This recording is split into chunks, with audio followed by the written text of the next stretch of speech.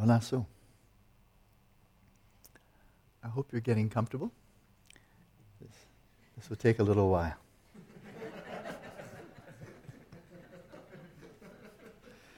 Yes, you just had your warning. I'm going to try to string together today in a coherent and actually somewhat integrated fashion a return to the section of Shantadeva's text. And actually I'm going to go read over the earlier lines. I don't think I did them justice yesterday. So I want to go through them again, try to shed clearer light on them. And I can say that I was reading both translations that I've been involved with. One I did primarily, and then actually had Vesna's help. This was a long time ago. My wife, long before we were married, when we simply had a friendship, but she has expert Sanskrit, so she helped me out, very good friend. So an earlier one that I did as actually part of my thesis at Amherst, which was, I submitted it in 1985, the 9th chapter with His Holiness' commentary. So it has that extra perk. It's been published for a long time called Transcendent Wisdom. Just the 9th chapter with Dalai Lama's commentary. And then also consulting then the translation she and I did more recently in the late 90s, where she really did full scale, did a full translation from the Sanskrit, and then I then integrated that with the Tibetan. But I really found His Holiness' commentary very helpful here, so I'm going to be reading that. So I presume, I hope by now you have, I have not gotten confirmation from the front desk, but have anybody checked to see whether you can get the text? It is there. Very good. Okay. So the text that I'll be reading, slight variation, but nothing significant, because I looked at both. They're both good. They're both fine. So it's just grammatical, tiny, tiny differences. So there's that. So we will get to that. And this is classic Buddhist philosophy, which I find to be timeless and really definitely worthy of very deep investigation, calling forth all of our intelligence. No blind faith, please. All the intelligence we can muster. But the other one is very contemporary, and it's a matter of enormous importance.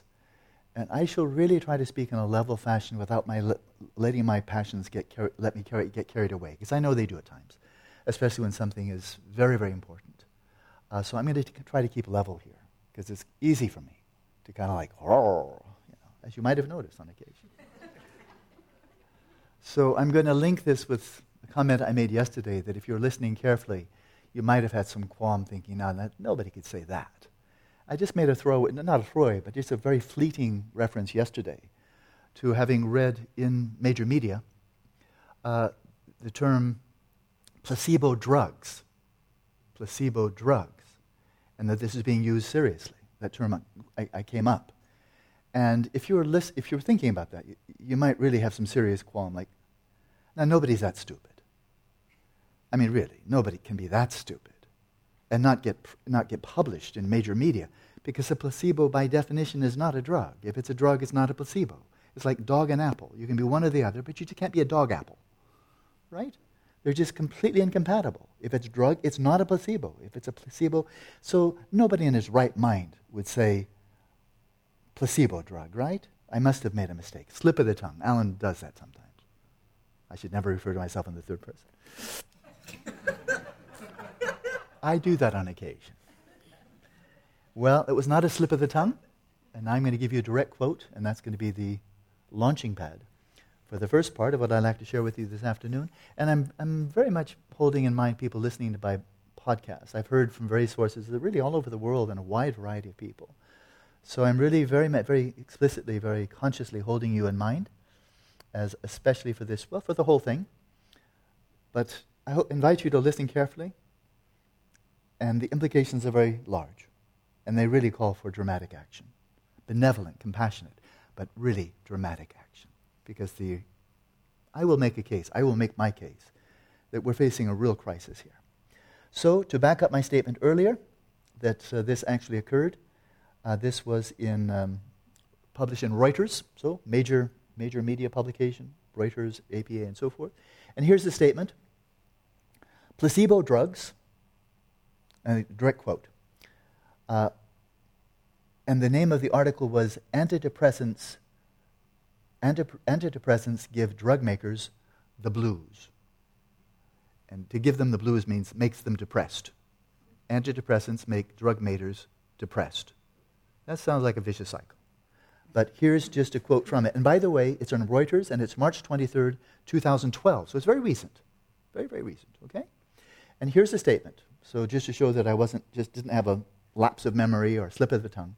Here's the direct quote: placebo drugs or sugar pills. So now sugar pills become placebo drugs. Okay? Remember that the next time you buy a sugar cube, which is about a drug. Placebo drugs or sugar pills typically have, and listen to every word here, placebo drugs or sugar pills typically have a massive impact in lifting depression.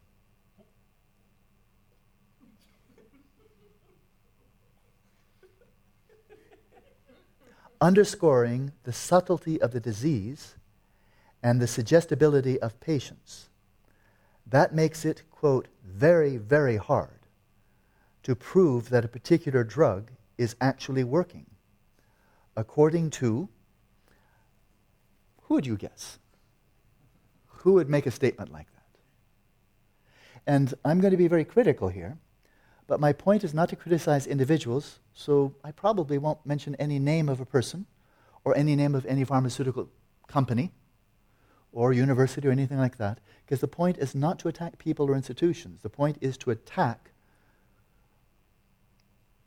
delusion, falsity, greed, arrogance, and the policies that come from them.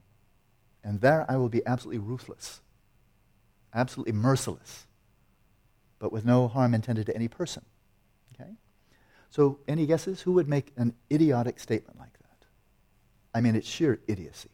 Isn't it not, to say that sugar has a massive impact in uplifting people from, and of course it doesn't matter whether it's sugar, it could be salt. It could be chalk. A placebo really doesn't matter what it is, but now they're called placebo drugs. So no, I won't hold you in suspense, but I'm going to keep it anonymous. Research head of one of the major pharmaceutical companies in the United States. Head of research. So not a person in a mental asylum, not a person who is a babbling idiot, or maybe babbling idiot, but nevertheless the head of a research head for a major pharmaceutical industry. So there it is. He actually said that sugar pills typically have a massive impact in lifting depression. There's no way to read that other than this man is delirious, because he's actually attributing, how else do you read this? Attributing the efficacy of this to a sugar pill and calling it a drug. Now that's just flat out idiocy. But now you imagine this man, research head for one of these large, billion-dollar pharmaceuticals. I know the name. It's a big one. Okay? It doesn't matter which one. It could be any of them. So I've always find interesting. When really foolish people who have very, very low intelligence say stupid things, it doesn't perturb me at all. And when very intelligent people say very wise things, that doesn't fluster me at all. But this man's got to be really smart. You don't get to be head of research of a major pharmaceutical company by being stupid. And yet this is an idiotic statement. Right? So then that really raises my interest. What makes intelligent people make idiotic statements? And there's an answer for that. It's called ideology. It's called dogma-induced dementia. So why is this more than just a little time to ridicule an anonymous person from an anonymous pharmaceutical industry? Because I'm not here to ridicule any person at all. Much more enjoyable ways to spend time, especially our very precious time together. But I will share with you a little bit of statistics from the World Health Organization. So I think they speak with some objectivity and authority. And they report recently that 1 in 4 persons will develop one or more mental or behavioral disorders during their lives. In other words, mental disease is a very, very large-scale issue, and this is worldwide. 1 in 4. So how we are treating mental disease becomes a matter of enormous importance. I continue. Mental ill health is increasing. So for all of the growth of how many more psychiatrists do we have now than 50 years ago, how many more psychotherapists, and how many more drugs do we have, simultaneously mental disease is on the rise. Something isn't working. I mean, if you've got polio, and you have more and more doctors who have a successful treatment for polio, more and more doctors, more medicine, less and less polio. That's just how it always works, right? TB, polio, AIDS, and so forth and so on. More doctors, more good medicine, the disease goes down. We have more doctors and more psychopharmaceutical drugs, and mental disease is going up. Connect the dots. Mental ill health is increasing, and by the year 2020, neuropsychiatric conditions, interesting, they don't just say psychiatric, they say neuropsychiatric conditions, will account for 15% of disability worldwide. Quite a large percentage. And again, by the year 2020, depression will be the highest ranking cause of disease in the developed world. Okay? So that shows this is nothing just to joke around or be a bit sarcastic or what have you. This is an enormous amount of suffering we're talking about here. And suffering, the whole point of suffering for medicine, for all of medicine, is to alleviate suffering. For all of Buddha Dharma is to alleviate suffering. So this is our job. This is our job, right? And it's not happening. So to take a smattering, my pick, what are some of the kind of mental diseases, mental disorders that rise very large on the horizon, that are very, very commonly spoken of, for which there's many, many, many people suffering? Because that's why I'm talking about this. Not just because I've got an axe to grind, but there's suffering here that could be alleviated, and it's clearly not being alleviated. Depression, already cited. Anxiety comes in many flavors, but general anxiety disorder, big umbrella term, 2. Post-traumatic stress disorder. There are so many things within a family, within a community, within a nation, and so forth, for so many reasons. Natural calamities, social strife, war, and so forth, abuse of all kinds. Post-traumatic stress disorder. That you're not only harmed at the event, but you have lingering effects that can go on for decades, perhaps actually, damage your whole life. So there's a third one. ADHD is on the rise. And it's on the rise, and for many obvious reasons, many of them have to be environmental. We're living in an ADHD world. How could it not? So there's 4. And then a simple thing, insomnia. If you can't sleep, if you're tortured every night because you're tossing and turning, frustrated, anxious, fearful, and so forth. These are psychological disorders. And so what is the major intervention? What is the primary mode, especially in terms of getting it paid for by insurance for any of these psychological disorders? It is drugs. It is drugs. As I mentioned before, in the United States, first, if you have a psychological disorder, any of the above, for example, you're required, first of all, as I understand it, I have insurance, you need to go to your personal physician, who's an internist, generalist. And then that physician may, if he or she feels it necessary, then refer you to a psychiatrist, but in many cases they don't. They say, you're suffering from anxiety disorder. Well, I know what the psychiatrist will say anyway, and so here's the drug. And I'm a doctor, I can prescribe it. And they will. Okay? So I went eeny, meeny, miny, mo, but not quite, because I knew of a certain drug, and again, I'm going to keep it anonymous. I'm not here to beat up on any particular drug or any company. But this is a drug like many others, and if you really wanted to check it out, you could find out which one I'm referring to, but that's your choice. My point is not to pick out one particular drug, but this one happens to be a drug that you take if you've been diagnosed as having anxiety or panic disorder. So how many people experience anxiety or panic disorder? Sometimes it is really troubling and you go to your physician thinking, I'm really desperate here, can you help me? And the doctor, maybe your internist, or maybe get referral to a psychiatrist, says yes, and your insurance will cover it. It's good news. And here's the drug, and hopefully this will help, because this is a drug specifically designed to alleviate your anxiety and panic disorder, right? Well, what the doctor may or may not tell you is that drug comes with side effects, possible side effects. I checked out this drug. I checked it out on multiple websites. And from one website to another, the list of detrimental side effects just got longer and longer and longer. And I thought, is there any end to it? I found the website, and these are good websites, which had the longest list, and it said at the end, this is not a complete list of all the detrimental side effects. It was really long. I mean, one of them was 27. So here's one drug. You've just gone to your doctor because you're suffering from anxiety or panic attacks. And you go to your doctor, and the doctor gives you this drug, and you are taking refuge. Because what do you know?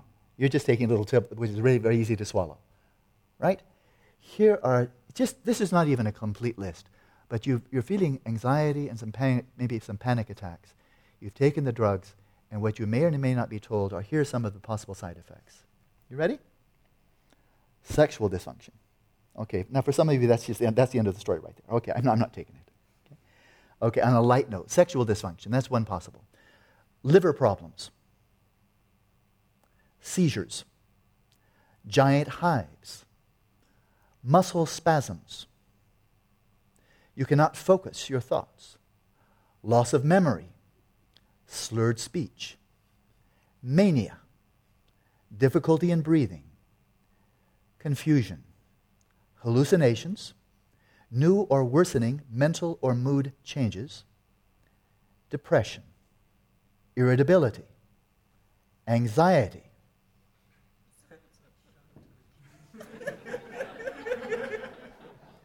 Suicidal thoughts or actions,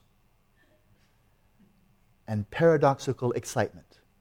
So basically bipolar, mania. That's not the whole list. Now, when I read one of the websites, it was a medical website, it said, should you experience any of these symptoms, seek medical attention right away. But you got those symptoms by seeking medical attention right away. What do you imagine? Let your imagination just fly here. You've gotten one or more of those side effects. And you go and you do exactly what the website says. You seek medical attention. And you say, doctor, I'm experiencing confusion, hallucinations, mood changes, depression, irritability, anxiety, suicidal thoughts. And I cannot flow. I have loss of memory, slurred speech, mania. What do you imagine the doctor will give you? Is maybe the same drug. When you tell him, no, that was the drug I already took, what do you expect would be coming? Another drug. What do you expect its list will look like? Do you think it's going to be any better? And if so, why on earth do you think that? It's laughable. It makes it want to just belly laugh and then just not know when to stop weeping. That this is poison. It's hard to imagine one substance being poisonous in so many different ways. Strychnine just kills you. Arsenic just kills you. This is poisonous in 24 ways. How could they make a drug that could be poisonous in so many ways? That takes some ingenuity. Or stupidity. So I find this very concerning, that this continues to be the major intervention, drugs like that. And I can see the name of the drug and I can see the producer. If this were an isolated case, then I would say, hey, nail that one drug. Those people are bad people. But no, there's nothing special about this drug. It's just one more psychopharmaceutical drug. So why is this head of research at one of the major pharmaceutical companies, why is he so concerned? Why is he so concerned? That it makes it so very, very hard to prove the particular drug is actually working.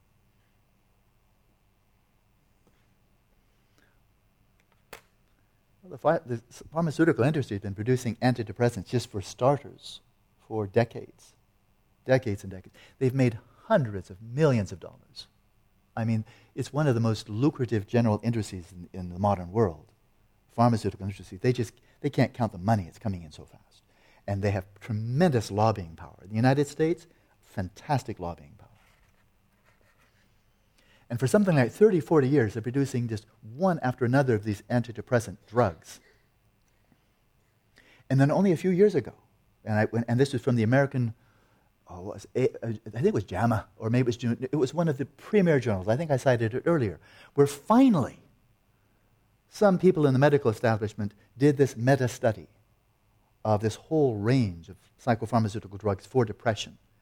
And they found they were all worth nothing, except in extremely severe cases of depression. And besides that, they were marginally better than eating sugar tablets. This is after 40 years or so of the pharmaceutical industry peddling this snake oil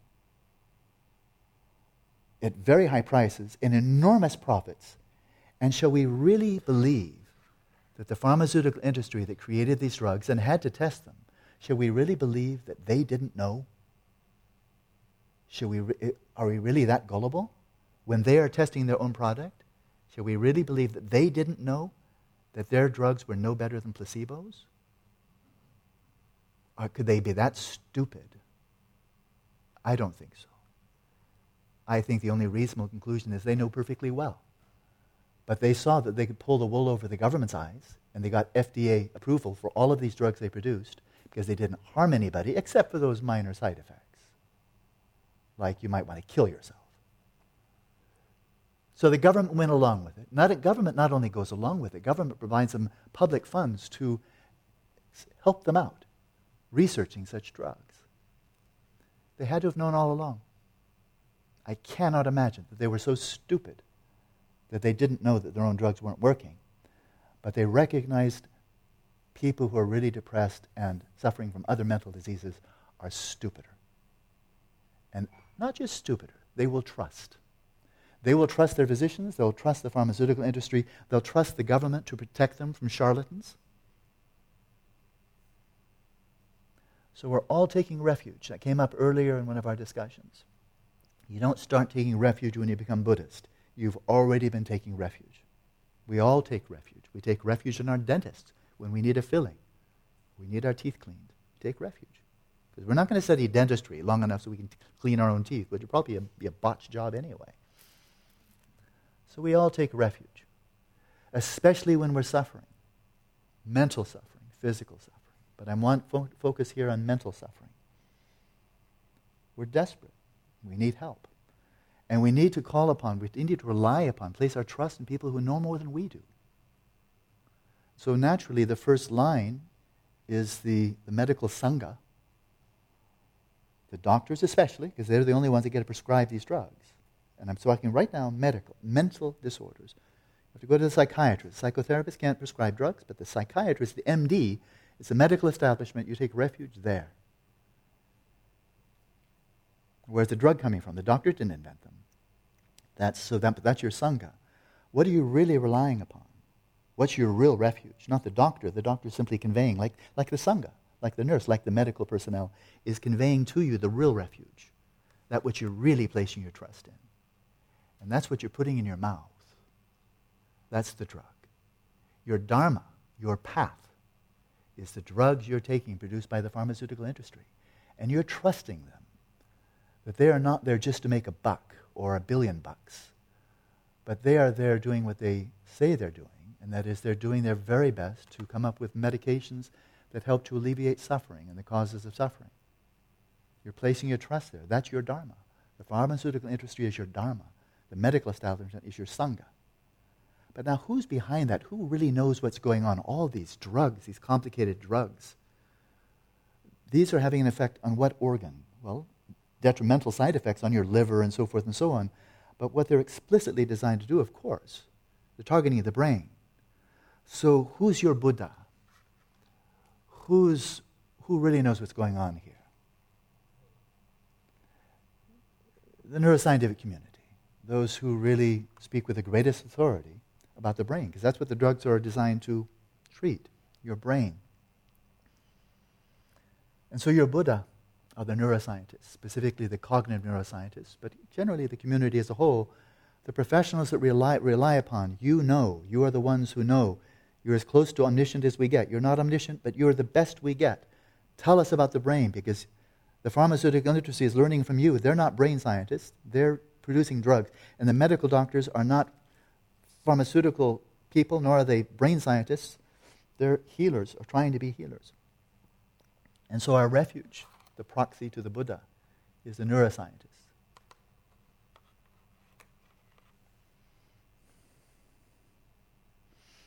Ever since George Herbert Walker Bush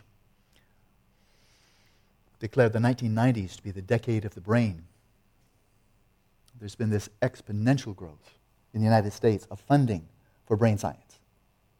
They're just an enormous amount of money flowing. Enormous amount. Very deliberately. There must have been tremendously good lobbying to get all the way to the president to declare a whole decade for your own particular discipline. That took some major clout. And it succeeded. A decade for the brain. So the neuroscientists must have been singing and dancing in the street when that happened, because they now know the money's just going to flow in, and it did. And as a result of lots of money coming into a science, you generally get a lot of knowledge, and that is exactly what's happened. Since 1990, the knowledge about the brain, specific parts of the brain, functions of the brain, global activity of the brain, and so forth, technology for studying the brain, exponential increase. Really good science, something to rejoice in. We know so much more. We, the scientific community, they let us know by way of the media, we know so much more about the brain than we did just 22 years ago. And really, money talks. I mean, really good science, as we all know, is very expensive. And here's one real case in point. Neuroscience is not cheap. Right? And so exponential growth of knowledge, consensual knowledge, valuable knowledge about the brain. But it's startling somewhat to neurologists, to brain scientists, fully aware of the tremendous progress they've made over these 22 years. And of course before then, but boy, the last 22 years have been a jackpot, bonanza. They've been troubled, startled, puzzled by the fact that while their knowledge of the brain and so many aspects of the brain, its functioning and so forth, chemically and electrically, while the knowledge has increased exponentially during these 22 years, there has been not even any remotely corresponding increase in the efficacy of psychopharmaceutical drugs for effectively treating even the symptoms of mental disease, let alone getting to the root causes and actually healing them. So you take the drug for a little while, it gets to the root, and then you're free. You no longer have that mental disease because you actually went to the root. It's not there. Anybody who's studying this area knows that's the case. I read it just recently in an article, solid article. Neuroscientists saying, I'm really perplexed by this. We know so much more, but there's no corresponding growth of the production of effective psychopharmaceutical drugs. It's not happening. Fancy that. How could that be? Well, go figure. So where does ideology come in? Let's ask a few questions first. Okay, nature of consciousness. Because clearly consciousness has to be implicated in any mental disorder. If you're not conscious of the mental disorder, then you don't have it. And the mental disorder must have to do, in terms of its etiology, how it arises, must have something to do with consciousness. Because that's its home, that's where it's manifesting. So what do we scientifically know now after 135 years of mind science? If we start at 137 years, if we start in 1875, somewhat arbitrary, but pretty close. So 137 years of mind science, experimental science in psychology, neuroscience, behavioral science, and so forth. Now, after all that time, decades upon decades, a whole 20th century, which witnessed the greatest exponential growth of scientific knowledge in the history of humanity. Absolutely fabulous. So in the midst of that, and the mind sciences being no exception, part of that exponential growth, now after all that tremendous progress, now what can the scientific community say? Please, now tell us, what are some of the core discoveries you've made about the nature of consciousness? Well, we've covered that one. Can't define it. We have no consensual definition. We can't measure it at all in anything. Not in a developing human fetus, not in a person who's brain dead, not in senile, not in healthy adults, not in animals, not in primitive animals. If insect-eating plants are conscious, we have no way of knowing.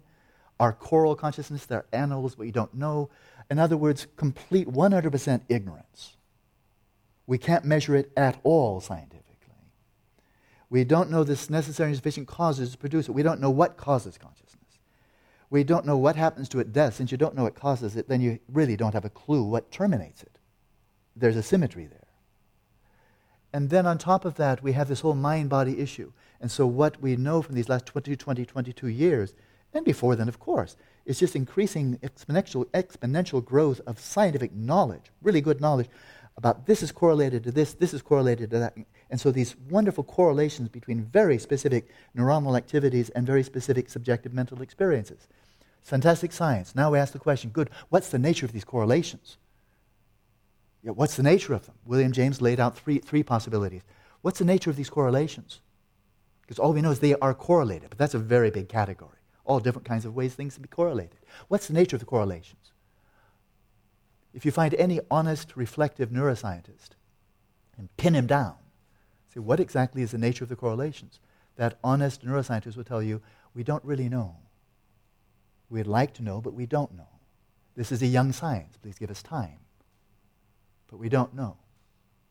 It's fair enough. If you don't know something, you simply say you don't know. That's only honest. Good. Now that we've had this serious conversation, when they're in front of the microphone, when they're reporting to the media, what are they saying? The mind is what the brain does. I'm a neuroscientist. I'm not saying this is my bullshit opinion. I'm not saying this is my speculation. I'm not saying this is one of many hypotheses that I prefer. I'm just telling you, this is the way it is. Or, to quote another neuroscientist, world famous, you are a brain carrying a body in your back. Human beings are brains. To quote a psychiatrist quoted in the New York Times, all psychological disorders are neurological disorders. They are nothing other than neurological disorders. So it seems like you know after all.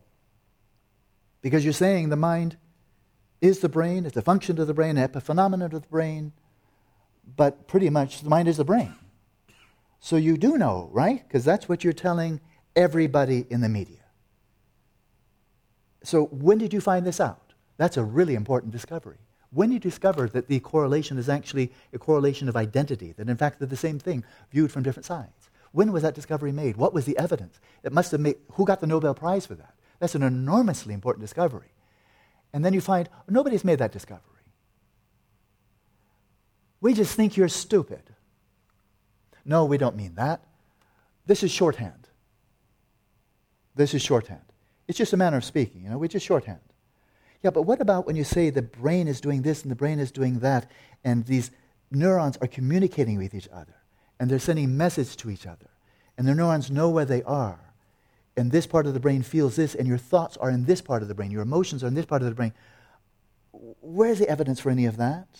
All you know is correlations, but you just said you actually don't know the nature of the correlations. So why are you saying that the brain now is the agent, and everything that's happening is really the brain is doing it, and you don't even really exist, but if you do, you're just watching the show as an illusion? Where's the evidence for that? Oh, you don't have any. That's more shorthand, is it? You're talking to children who really don't understand? You think we're all stupid? Do we or do we not take literally your statements that neurons talk to each other?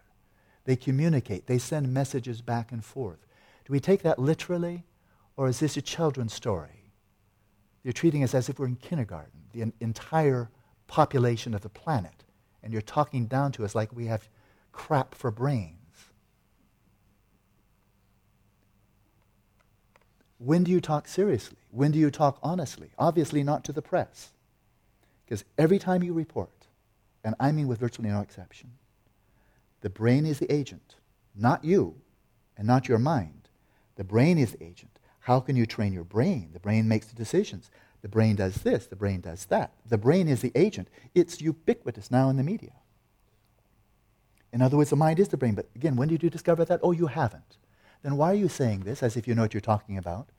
Why don't you simply say, we really do not understand the nature of the relationship between mind and brain? And we're going to repeat you of this because we're honest and humble people. And we want to acknowledge where we don't know something. Why are you doing the opposite? Deceiving everybody and telling everybody they are brains. You are now taking on the authority of telling us what our human nature is and who we are. One of the biggest philosophical problems, questions in all of human history. And you're saying now you have a franchise, that you're the go-to people. You who know about the brain and don't have a clue about the actual relationship between mind and brain. But you're taking on the authority now. That if we want to know about human nature, who you really are, what is your identity, who are you, what is the nature of your mind, and where does it come from? You're taking on the role of being authority. The press is treating you as an authority. But you don't know what you're talking about. Are you not deceiving everybody on the planet? And if so, why are you doing this? Do you not know better? Have you deceived yourself? Are you so deluded that you don't even know you're deluded? And how do you justify this? Because this is not children's play. This is not like having some flippant notion about something distant from human existence. Because you're telling us we are brains. You're telling us as brains, then. You often frequently say that, in fact, we have no free will because the brain already has done it before you have the feeling of make a decision, and that's fluff. That's an epiphenomenon. It's an illusion because the brain has already done it. After all, the brain is the agent, and your experience is illusory. You keep on telling us that. Psychologists, neuroscientists alike, our first-person experience is illusory. Don't take it seriously. Rely upon the neuroscientists because they know the underlying neural mechanisms of your illusory first-person experience.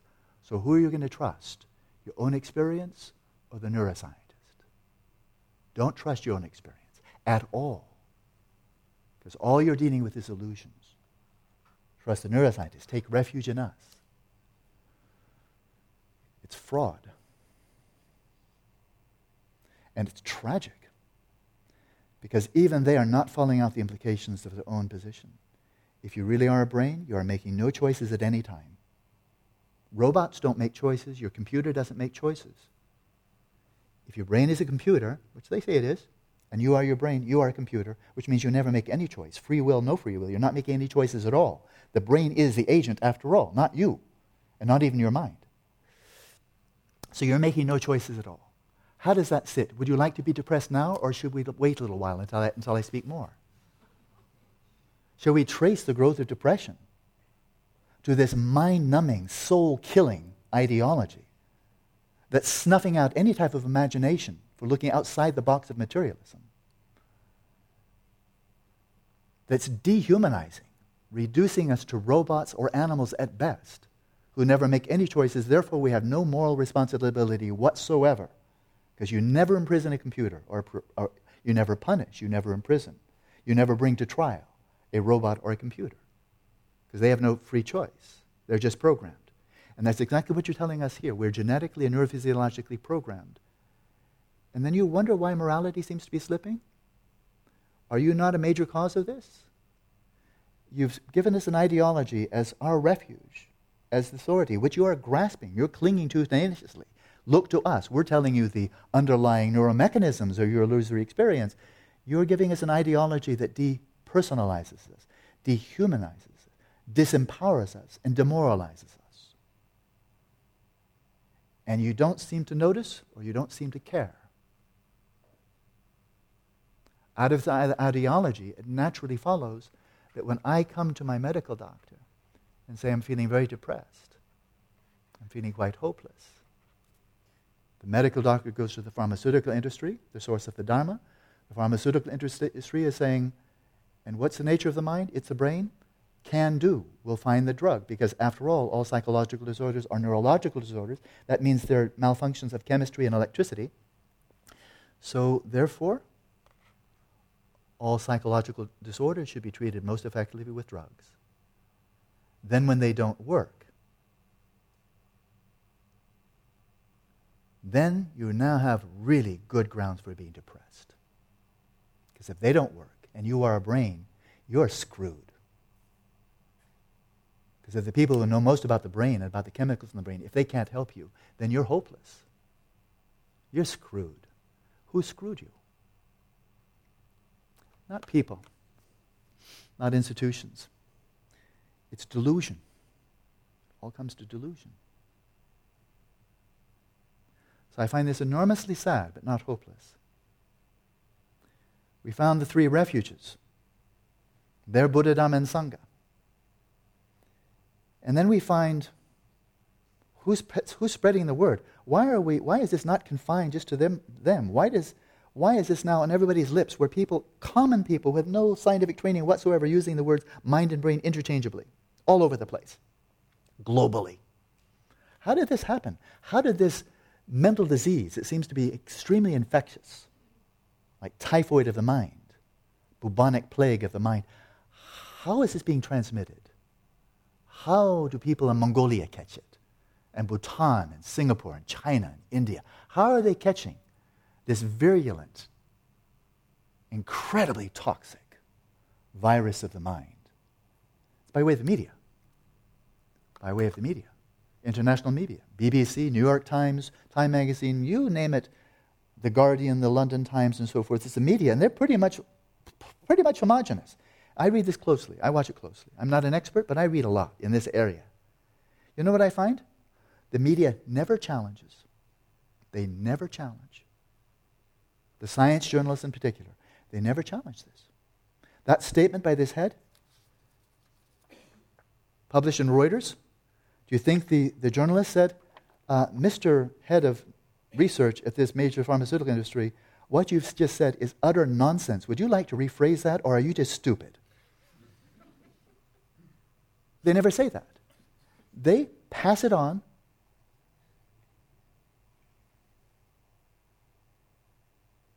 as if the word investigative journalism has no referent in reality at all. They pass it on uncritically. Always. I mean, I am reading this constantly, and I don't see them ever criticizing these metaphysical beliefs and assumptions. Even when it's sheer idiocy, they just pass it on. The modern media is the propaganda arm of the Church of Scientific Materialism. And they don't tell you that, but they never question. They never question. One of the most prominent, and I won't give the name, but one of the most prominent propagandists of the mid-19th century, it's a commonly quoted statement. He said, if you tell a lie frequently enough, it will be accepted as truth. If you heard it before, you know where it comes from. Not a good source. A really incredibly vile and evil source. The person who said that. If you say a lie frequently enough, it will come to be accepted as common knowledge. Well, I've just been narrating a bunch of lies, or at the very best, the most charitable. Delusions uncritically accepted, uncritically transmitted, directly over the pharmaceutical industry, directly to your doctor, directly to the pill you put into your mouth that is poison.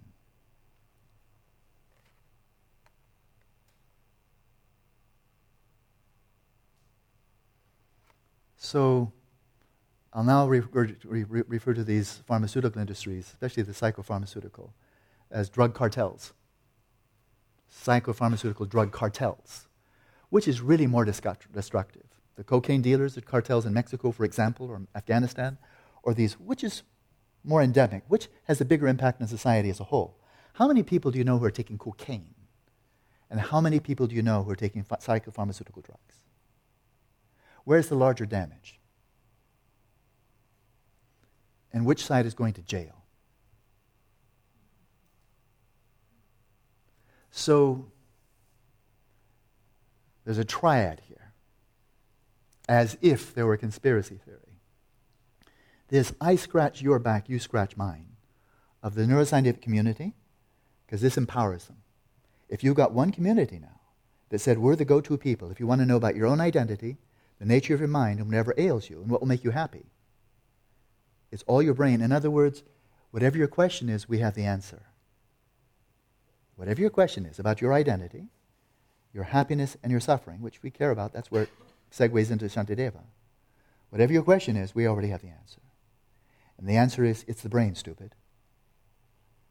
That's what Bill Clinton called ideology. An ideologue already has the answers before the question is ever posed. Whatever your question is, we have the answer. It's a brain, and leave it to us. We will tell you who you are. We'll tell you where you came from. We'll tell you what happens at death. We'll tell you what your potential are. We'll tell you where your suffering comes from, where your happiness comes from. We'll tell you how to lead a good life. We're the go-to people. Give us more money. We'll do the research for you. In other words, power, prestige, and money. These are intoxicants. And the whole notion of value of science in any way, any imaginable way, being value-free, becomes a laughingstock. Even in the most benign way, value-free in the sense of being free of prejudice and bias. It's a laughingstock. They don't even try. Come to neuroscience, come to the Society for Neuroscience, the big annual convention, thousands upon thousands. Try to deliver a paper that presents any view of the mind and brain outside of the materialistic paradigm. Try it. Try to get to the podium and see what it's like to get the door slammed in your face. Try to go to any scientific peer-reviewed journal from neuroscience and present something that's non-materialistic and see what it's like to see the door slammed in your face. They already have the answer before you pose the question.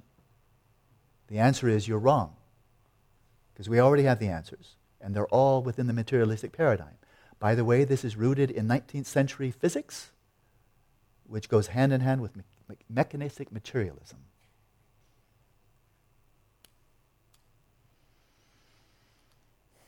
Neuroscientific community is immensely empowered by this and enriched, and its prestige goes through the roof.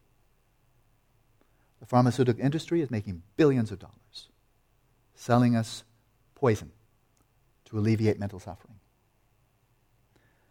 The medical industry, caught between a rock and a hard place, because I think so many people in the medical industry come out of a sense of altruism. They're caught between a rock and a hard place. What are they supposed to do? The insurance won't pay for it. If you really need talk therapy, and your psychotherapist, your psychiatrist may know this is what you really need. You went through tremendous trauma. And what you need is not a drug that's going to suppress the symptoms. You need understanding, you need warmth, you need compassion. And this may take 2 or 3 months. But I'm sorry, your insurance will not pay for it. So, with tears and lamentation, take this drug with my apologies. Because I've just screwed you. I'm not a healer, I'm a drug peddler.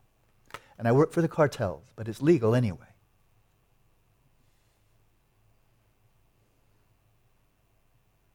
Enriching for the pharmaceutical industry.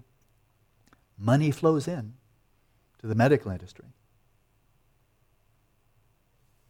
The journalists are the propaganda arm of this whole mess. Why do they go along with it? Why? And I'm going to answer the question. Evening news. Watch the evening news in the United States. CBS, ABC, NBC. Those are the 3 big ones. Then there's Fox News. You can skip that one. The other ones at least make some pretense of being objective. Watch. Watch not the news. Watch the commercials in between. Every night. And see who's paying for the news. The pharmaceutical industry figures very, very, very large. They'll show you little cartoons of a depressed little blob and how happy the blob becomes when it takes a certain drug.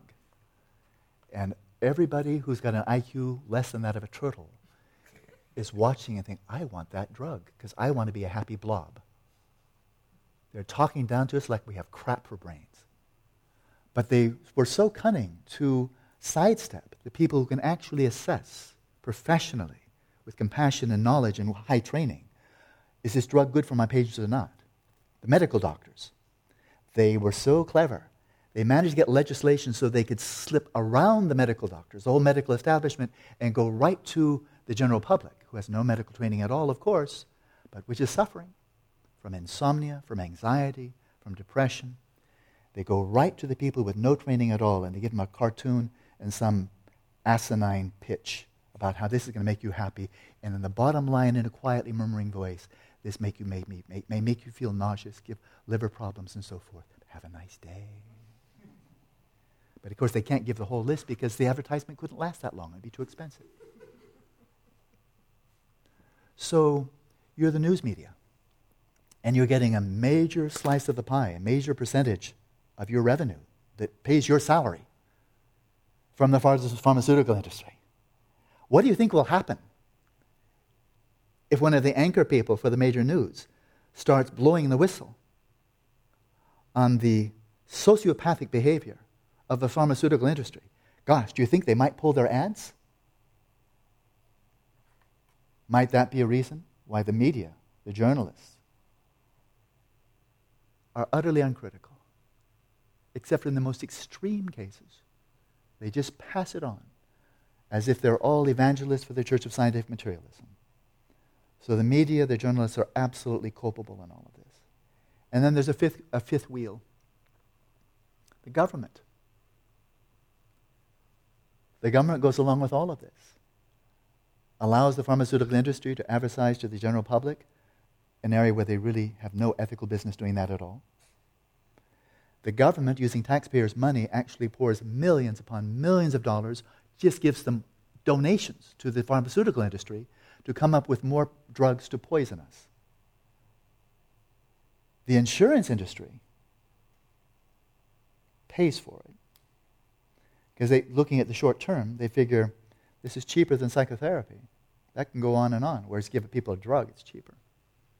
So the insurance industry says, look, we have to follow the bottom line here. And it's cheaper if you just give people drugs rather than perhaps months of psychotherapy. It could be $100 an hour more. Right. So it's a collusion. The problem here is in the system. The neuroscientific community, pharmaceutical industry, the medical establishment, the media, and government. But the victims in all of this are the general public, including people who work for all of those industries, because they get depression and anxiety like anybody else. So this whole system is pathologically, delusionally dysfunctional. So I've spoken of the need for a renaissance, contemplative renaissance among the world's religions.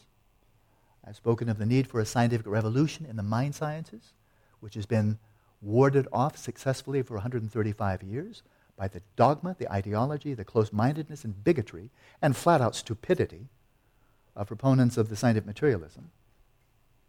And now I would suggest a third component is necessary for the sake of all beings, especially us humans. We really need a Protestant Reformation. Protesting vehemently, passionately, intelligently, and with a level head. Absolute core reformation of the way this whole system, the neuroscientists, start telling the truth and don't blow smoke in our eyes. Pharmaceutical industry, try to heal rather than suppressing symptoms and never lie. The medical establishment, don't be lackeys, don't be drug peddlers for the pharmaceutical industry. They just want to make a buck. Government, start protecting the people. You're here to protect us, not collude with this big business. And the media, get a brain. Start being critical. This is your job. You're pathetic. You don't deserve the name of journalists. Call yourself secretaries. Propagandists.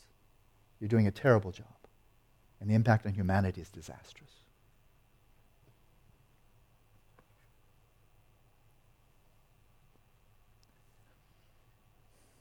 So now we go to deep ground. That was contemporary. It's not always been true. But it's true now. And if we don't face it, I think the consequences will just be more and more dire. And everybody suffers, including neuroscientists, people working in the pharmaceutical industry. Everybody suffers. And if the suffering were necessary, then I'd practice equanimity. But compassion stems from the possibility of seeing there could be freedom. And there could be freedom here. With good science, with good pharmaceutical research, with good medicine, with good government, and with good journalism. All of those we've experienced in the past. It could happen again. So everybody listening by podcast, if I've overstated, I've tried my very best here. Not to, speak in hyperbole, fly off the handle and so forth. I think this is too serious. I reflected on this a lot before I came here. I said, Alan, hold your passions in check here. Don't overstate. Then you discredit the whole thing. And this is too important. This is really important. So I've tried my best. Any people listening by podcast or, of course, here, if I've overstated, if I've said untruths, open up a blog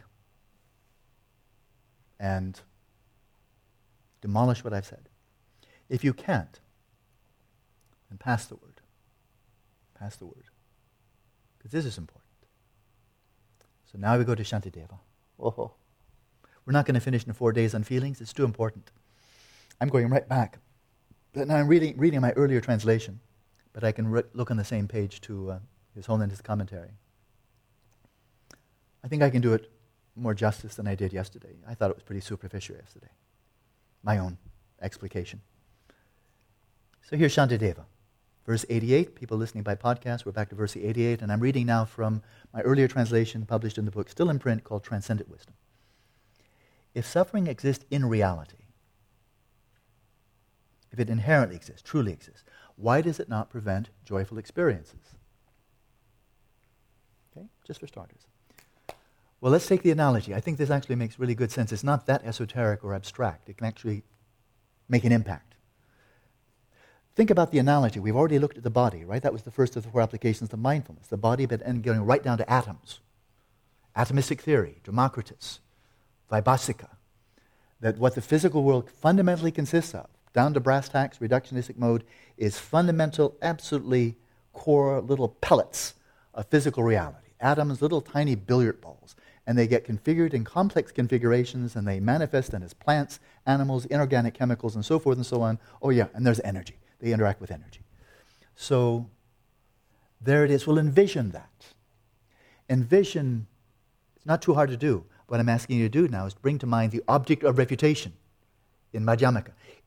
Envision a very, very tiny, essentially a billiard ball. May as well make it spherical. It seems like even electrons are spherical. The last I read, incredibly tiny, but spherical. So that's a nice shape.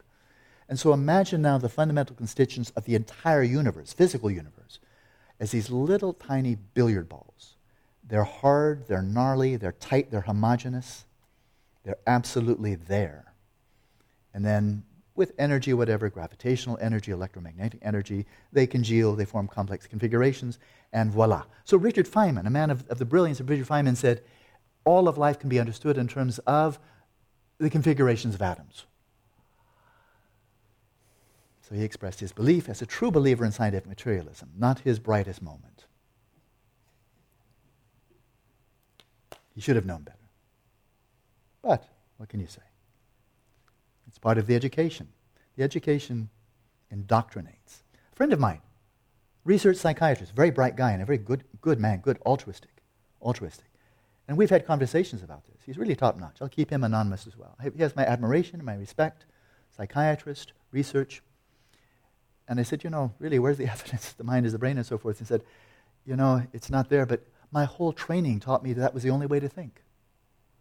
In my whole training, a graduate level, all the way through medical training and through psychiatry and so forth, and all of my colleagues ever since then, he's a senior researcher, they never question it. I don't really know how to think outside that box because I was never exposed to any alternative view of the mind-brain relationship other than the mind is the brain.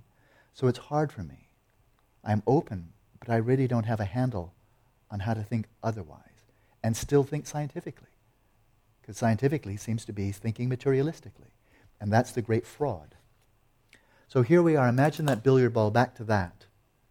There it is, and imagine it's inherently existent, absolutely real, out there in absolute space and absolute time, moving up, bumping into things. Right? If that's inherently existent, that is, inherently has its own attributes, then there was never a point at which it came into existence. It had to be always there. And there's never a way that's going to ever pass away from existence, because again, it's inherently got a vice grip on its attributes. They will not change. It's inherently there. So that's a little permanent phenomenon. And wherever it goes, there it is. Right? In configurations or all by itself, all by its lonesome. Well, that's exactly what quantum mechanics has refuted, but without pursuing that, because we've looked into that already at some length. Now, but holding that as an analogy, now imagine that there's something analogous to that, an atom, a very large atom, maybe it's a very large molecule, but let's say a very large atom of misery. It's inherently existent. It has its own properties. It's absolutely real, and it's moved into the space of your mind. And Shuddha now feels miserable. And why? Because this great nucleus, this titanium nucleus of misery has moved into her mind, and she says, I feel depressed. Because her mind is possessed by this inherently existent entity, this great big atom of misery. So if that's the case, if her mind has been possessed by this inherently existent atom of misery, then why does it not prevent joyful experiences? Because we know in actual fact, children might be miserable at 5 o'clock. But then at 6 o'clock, something really nice happens. And she becomes cheerful. But that's not possible. Because we know where that out of misery wins. It lodged itself in her mind. And as long as it's there, there's no possibility of being miserable and joyful at the same time. You just can't do that, any more than you can be a placebo and a drug at the same time.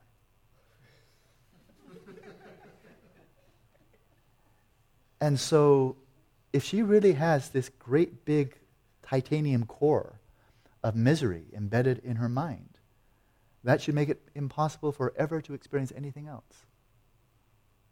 Because there would be no way for an atom of joy to come in. But you do feel joyful. So now one can imagine there is a possibility. What you need is a pool cue. A pool cue. Right?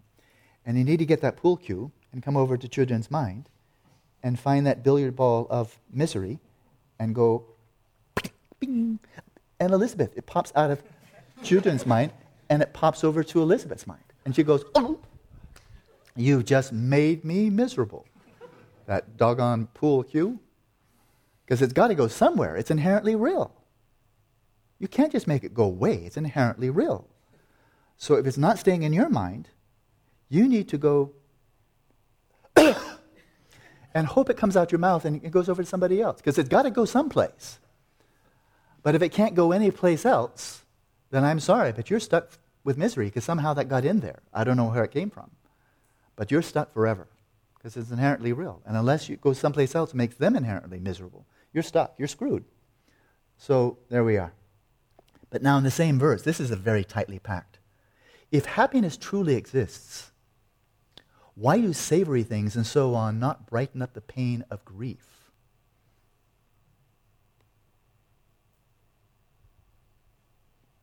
Or the alternate translation, if suffering truly exists, why does it not oppress the joyful? If delicacies and the like are a pleasure, so this is going to be a better translation. It's with my wife is a superb Sanskritist. If delicacies and the like are a pleasure, now we go slowly. We say, wait a minute, this is not that difficult to understand. If delicacies and the like are a pleasure, why do they not please someone struck by grief and so forth? So now it's actually attending to something we take very seriously. And that is that happiness, that's a really happy place. Disneyland is the happiest place on earth. There are cars that are ultimate driving machines, and they'll definitely make you happy. Just get behind the driving wheel. If it's not a BMW, it's definitely a Porsche. There are people that just make you happy. There are places, there are jobs that are just happy jobs. And there's medicine that's happy medicine. So that's what he's challenging. Because we say it all the time. This person makes me happy, this is delightful, that's happy, that's wonderful, that's cheerful. It's a cheerful place. It's a cheerful place. Acapulco is a cheerful place. Vladivostok? Not so much. So if that's true, well, food. If there's happiness, pleasure in the food, then you could have just learned that your dearest loved one just passed away. Never mind, open up. Have some chocolate or whatever your favorite is, but have some happy food. And if the happiness is actually in the substance, that should make your grief just vanish because, oh, chocolate, or oh, lasagna. But that doesn't brighten up the grief. So that should show right there, but that's not true. That happiness is not in chemicals. Happiness is not in objects, it's not in appearances, it's not in places, things, or other people. So we continue. You may say that such pleasure is not experienced due to its being overridden by intense suffering. And that is, you may say that, again, this is with this dual strata, that there's intense suffering, but there's still pleasure. Because if you're taking something that really makes you happy, like some really good food or so forth, or listening to some really nice music, listen to some happy music. You've all heard polka. Who listens to polka without just wanting to get a smile on your face and starting to go ba ba ba ba ba. Isn't it happy music? And so the argument here is that you're still grief-stricken, but there's still a current of happiness because you just got some happy input. And his response is, but you're not experiencing that underlying happiness. All you experience is grief. You say, it's not making me happy. Turn off the music. The food does not make me happy. Quit stuffing it in my mouth. Turn off the sitcom. It's not funny. And Shantideva's response is, then don't call a feeling that you're not experiencing a feeling. It's not there. You're not getting happiness from that substance. I want to meditate. We're going to take a little bit longer than I thought about feelings, but I think time will be well spent. I don't have any more big agendas. I think now we've covered contemplative Renaissance, scientific revolution, and a Protestant Reformation in the mental health care industry with all of its 5 branches. So I don't need to go there again. And now you see somebody actually did say placebo drugs. Let's meditate.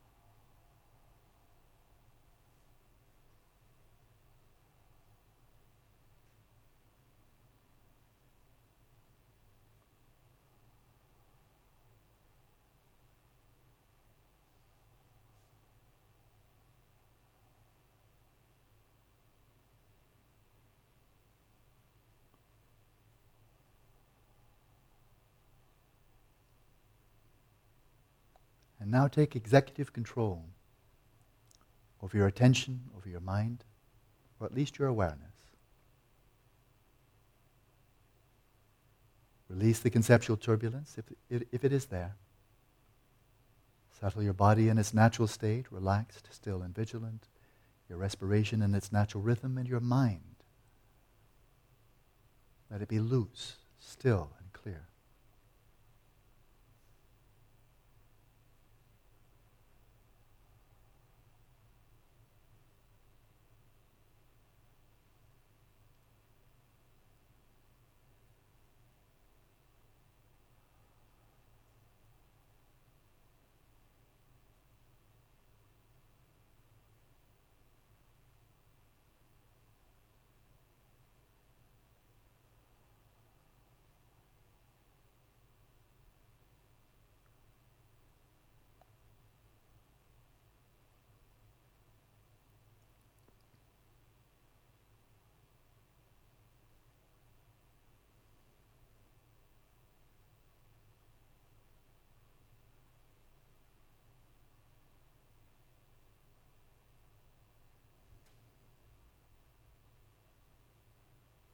Let your awareness hold its own ground.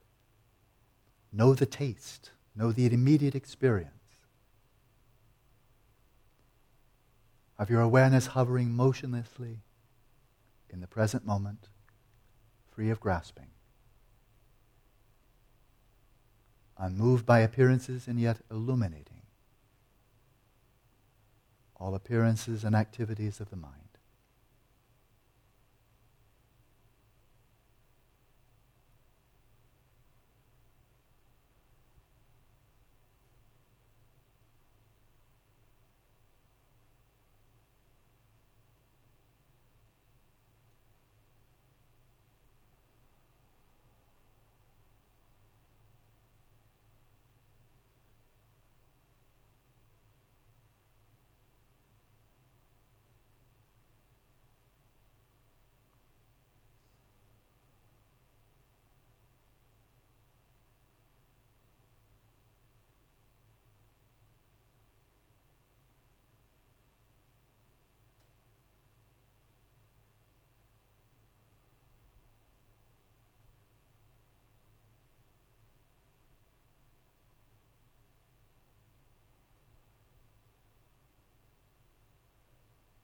Some of you have already begun to experience the fact that the more you release grasping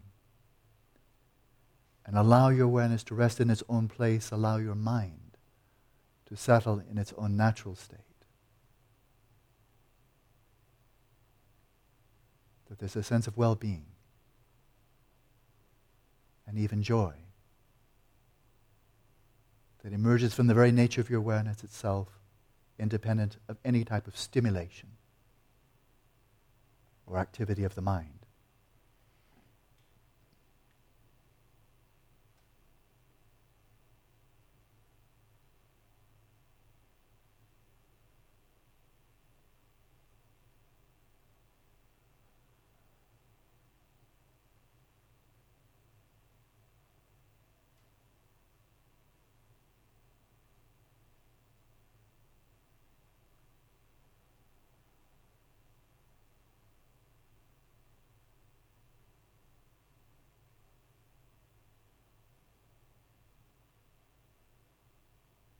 Rest in this clear, luminous nature of awareness itself.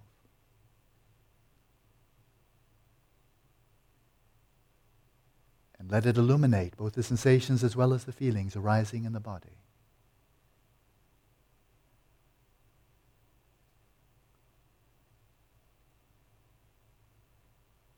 And observe that while your awareness illuminates those feelings and sensations, the sensations and the feelings are not in the very nature of your own awareness itself, nor do they intrinsically belong to you.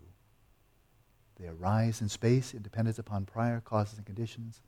They are simply what they are, with no ego and no owner.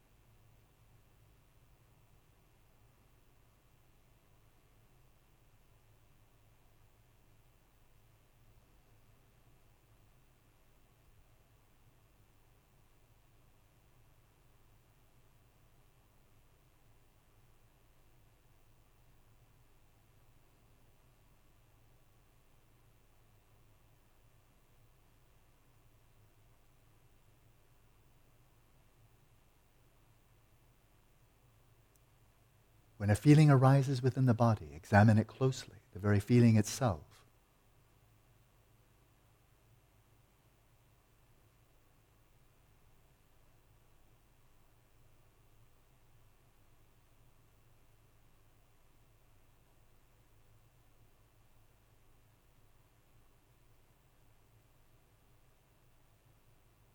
Is it like an atom of pleasure or pain? Inherently real, discrete, self-defining, simply witnessed passively?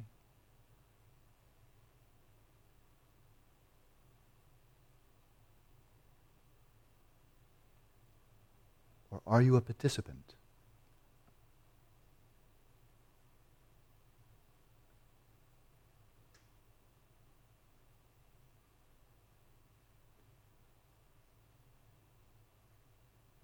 Which suggests some possibility of degrees of freedom, rather than simply being the victim of the suffering and pain arising in the body.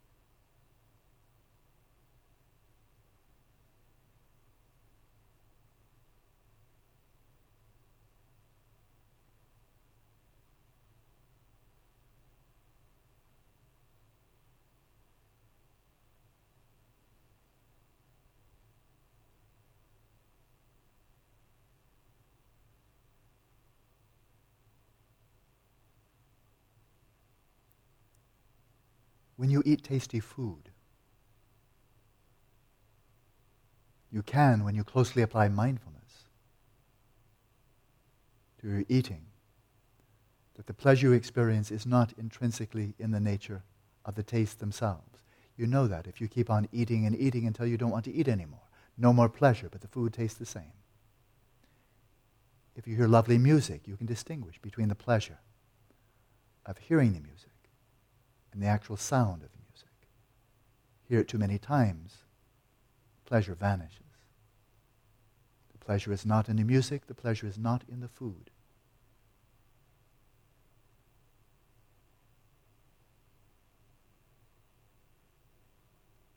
How about then the sensations that arise in the body? Whether they're pleasant or unpleasant, is that feeling embedded in the very nature of the sensations themselves? Earth, water, fire, air. Are they already there, simply being presented to you? As the sensations are simply presented to you, are the feelings also simply given? Or not? Examine closely.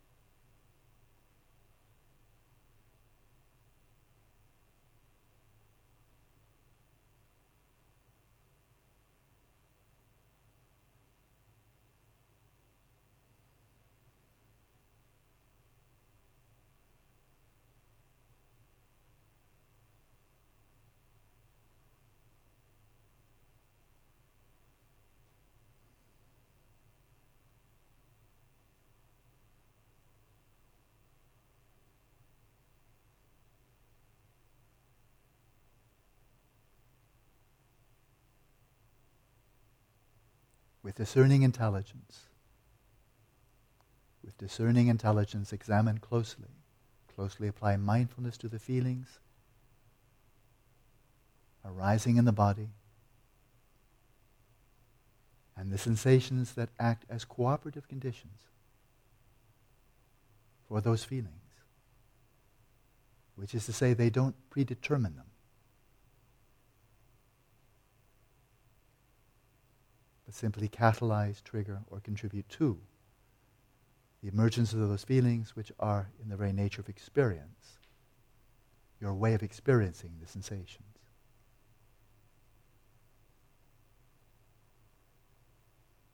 Probe right into the nucleus of the feelings. Is there a core, like that hypothetical atom that is 100% homogeneous atom? Can you find the core of feeling? Can you find its nucleus? Is it internally homogeneous? Is it in any way influenced by your observation of it?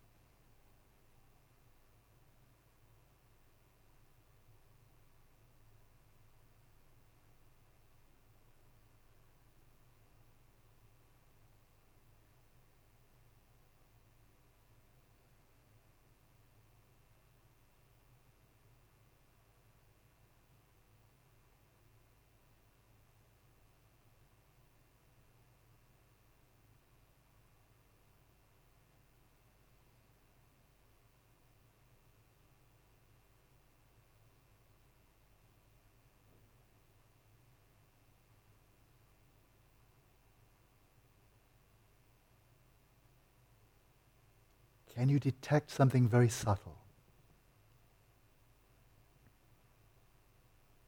And that is not only your identification with the pain, or whatever feeling arises in the body, as my feeling, but on a subtler level.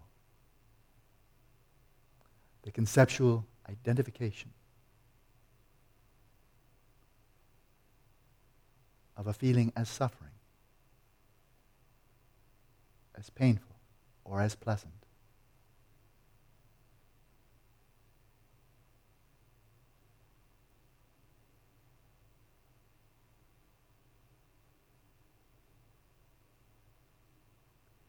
Can you detect this conceptual imputation? And can you detect that upon which you're imputing this label, this concept? This is painful. This is pleasurable. And can you see that the basis and the imputation are not the same?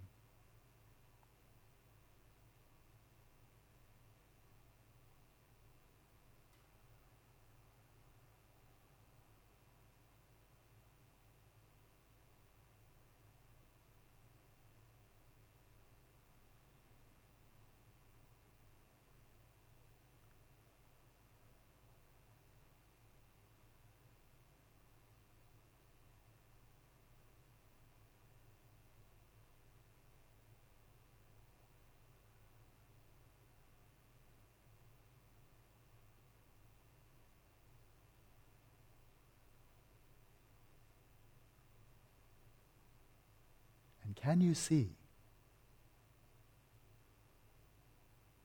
that when you do not designate it conceptually as pleasant or unpleasant, it was not already inherently so?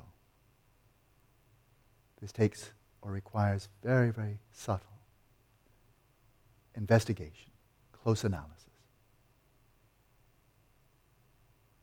to see the objective emptiness of that which is designated.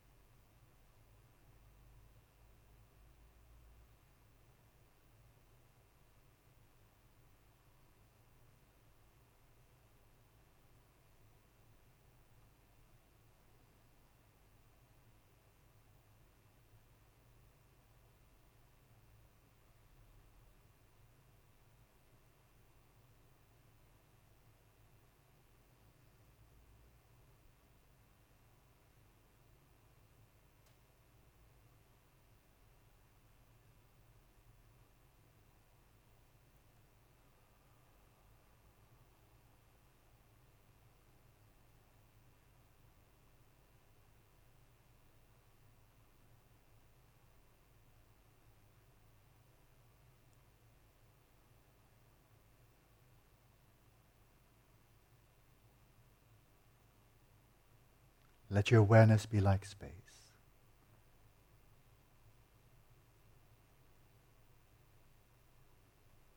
View your body as space. And observe the empty appearances arising from space and dissolving back into space. Within this field of the body. And be at peace, free of grasping, free of reification.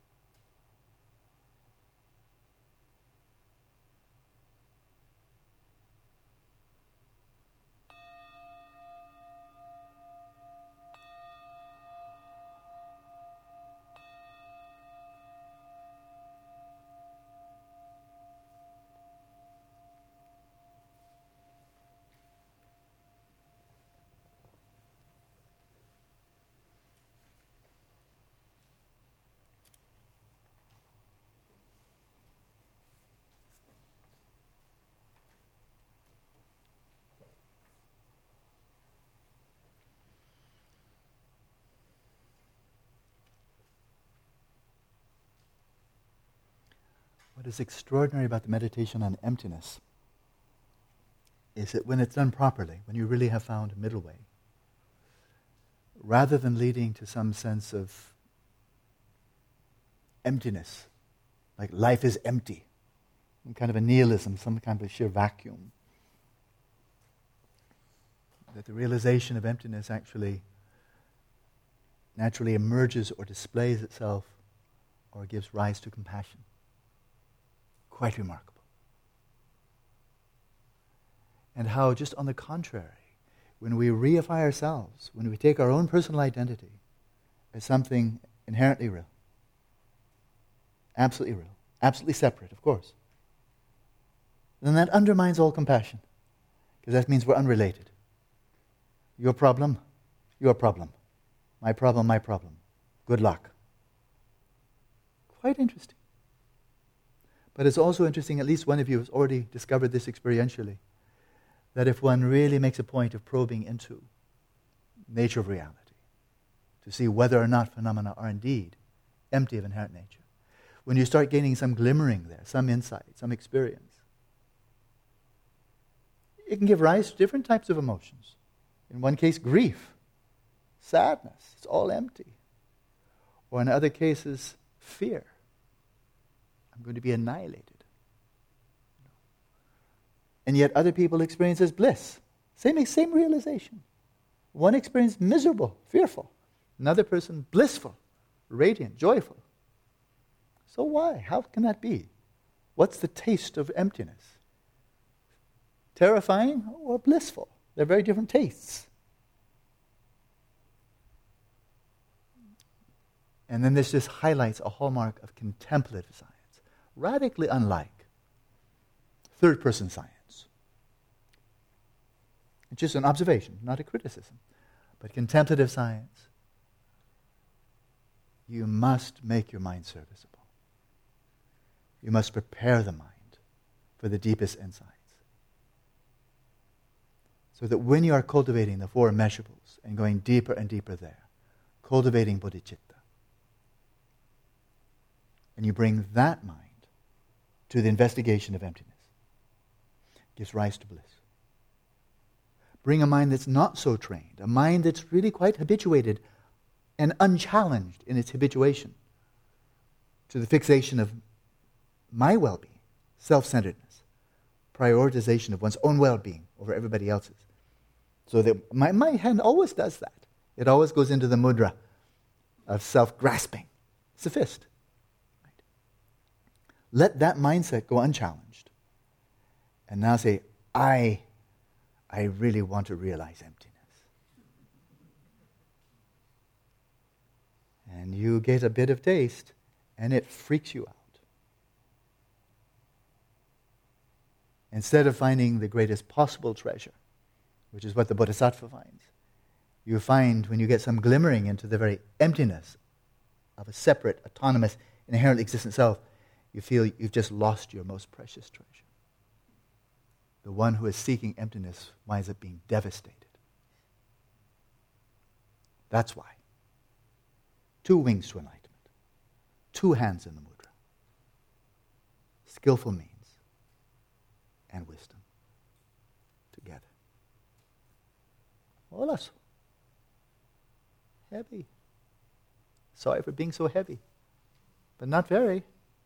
I won't do it all the time, I promise. Okay. Enjoy your evening.